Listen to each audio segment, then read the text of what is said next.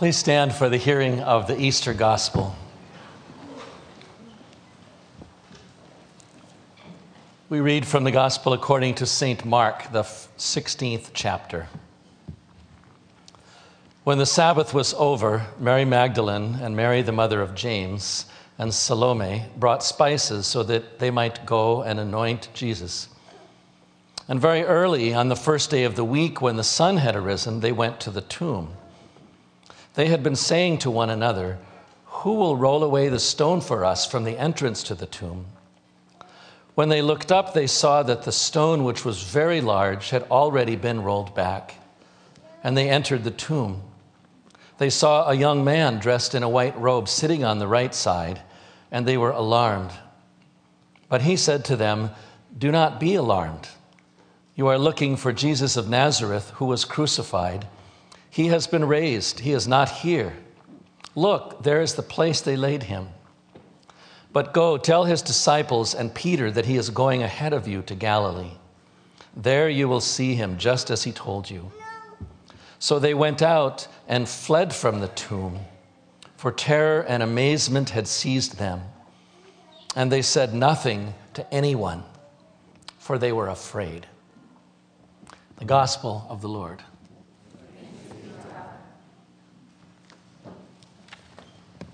You may be seated.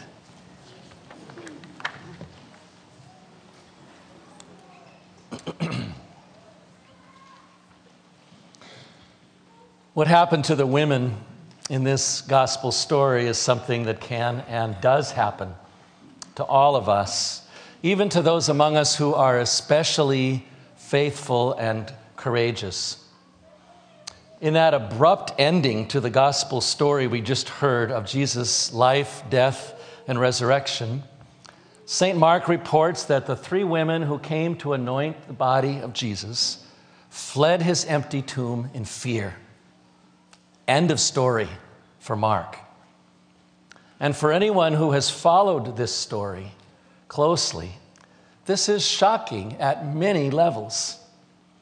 After all, these are the women who seem to be the most faithful and the most courageous of all Jesus' followers. When the men who are closest to Jesus all fled the scene of his crucifixion and then locked themselves in a secluded room, these women bravely stood at the foot of the cross, and they made it clear to everyone that Jesus was their companion. And then when Jesus' body was taken down from the cross, Mark tells us that these same women stood by and watched that process closely so that they could later come and anoint his body with oil. In one of his Easter sermons on this text, Martin Luther marveled at the courage and the tenacity of these women. They do not even think of the watchers who were clad in armor, nor the wrath of Pilate, Luther said. But boldly they risk it, and alone they venture on their way. But then these faithful and courageous women surprise us. When they are urged to go forth and tell others that Jesus is alive and that he's going ahead of them to Galilee, they run away. They run away in terror and amazement, and they say nothing to anyone because they are afraid. It's a hard thing to accept, but it is not a hard thing to understand. And no matter who we are, I think this is the point of the story where we can all see ourselves in these three human beings who are also fragile and vulnerable creatures.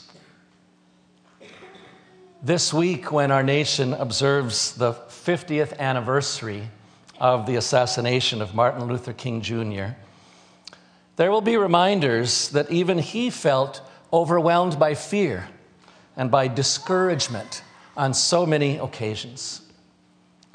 When President Kennedy was shot in 1963, Martin told Coretta, "This is what's going to happen to me. I keep telling you," he said, "this is a sick society." And then, in the months before Dr. King was shot in Memphis, Jonathan Reeder tells us that he was in a very fragile and emotional state. Reeder, who is an expert on Dr. King's life, said that King was feeling at a political level that America was descending to the opposite of the beloved community for which he struggled. White backlash had spread across the North. Younger generations of civil rights activists were turning away from his doctrine of nonviolence, and King doubted if he was still relevant. That doubt and despair was evident in a Virginia hotel room several months before he died. During the night, Dr. King woke up his friends and shouted, "I do not want to do this anymore. I want to go back to my little church." It was how he felt intensely at the moment. But Dr. King also had something deep within him, which I see also in these women who come to the tomb. As Mark says, they all came with some expectation that some force beyond them would do what they could not do. They came with just one question: who will roll away the stone for us?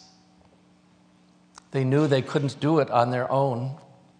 They were dealing with grief, disappointment, but also very much aware of their limitations.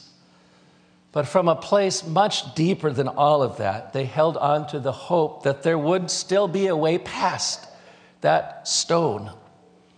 It wasn't a question of if it would be rolled away. It was just a question of who would make that happen. And for me, that's a very important thing to keep in mind when we come to the end of this gospel story, which does leave us all wondering what happened next. Matthew and Luke and John give answers to that question in their own accounts of the resurrection. But Mark stops at a critical point, and then he just gives the story back to us. In his account that we heard, we don't know what these women felt or said or did next. But we do know that the first great stone in their path had already been rolled away, and that it wasn't done by them. In the words of the messenger who met them at the tomb, there's also evidence that other stones have already been rolled away. One would expect that a risen Jesus would bear deep anger and resentment toward the men who had abandoned him. But instead, we hear words of love and grace for them, which opens the way to a new relationship with Jesus.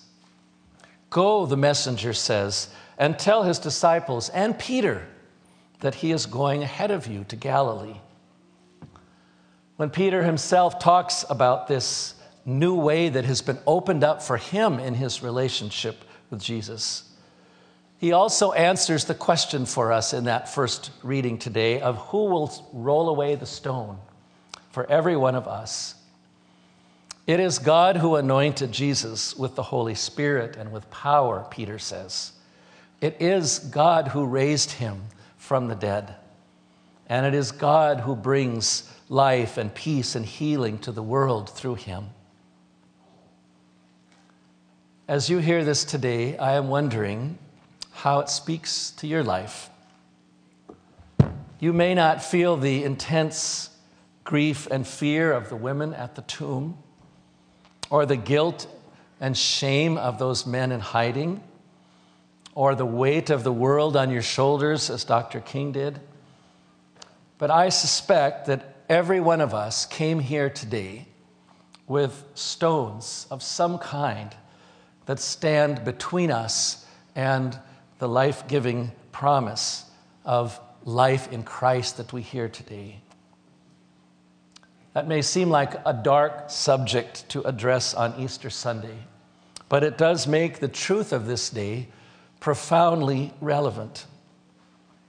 To be blunt, if God did not have the power to roll those stones away, there wouldn't be any reason to gather here today or any day of the year. There wouldn't be any reason to ever hope for courage beyond our fear, for joy beyond our sorrow, or for peace beyond conflict, for love beyond hate. If God did not have the power to roll those stones away, there would be absolutely no reason to hope that our broken relationships could in any way be mended, or that our sick society could be healed.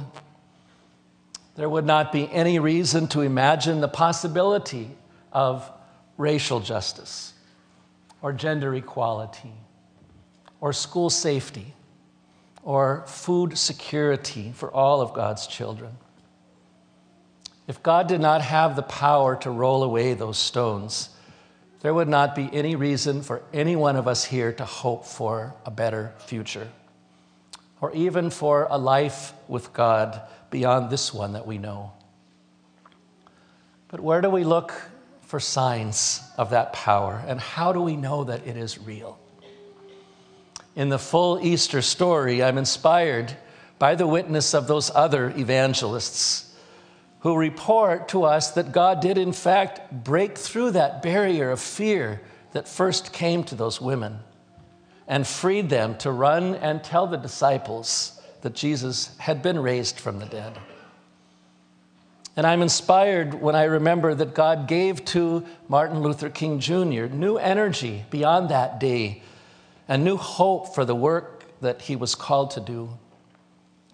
King's last speech, delivered 50 years ago on April 3rd of 1958, was in fact the most hope-filled and joyful speech of his adult life. "I'm happy tonight," he said. "I am not worried about anything. I am not fearing any man. Mine eyes have seen the glory of the coming of the Lord." That kind of transformation may seem more dramatic than anything we can expect in our little lives. But the Easter gospel that we hear today says that the power of God is there for all of us, and that it isn't just for people whose stories are told in the Bible or whose lives are remembered in history books. It's something that we are reminded of today is for every person created by God. God shows no partiality, Peter says, which means that you and I are just as important to God as Mary Magdalene, Mary, the mother of James, Salome, Peter, Martin, and all of the others who have stood before stones, great stones, wondering who will roll them away. There will be days, I know, for all of us when we are doubtful. There will be times when the darkness seems too heavy, when the stones seem too large. There may even be times when Good Friday seems to last forever. But in the light of this Easter gospel, we can all hold fast to the promise of the resurrection, to the promise that God has already rolled away the greatest stone of all. Now nothing in all of creation can stop Jesus Christ from coming to us in whatever state we are in, and from going before us with the power to make all things new.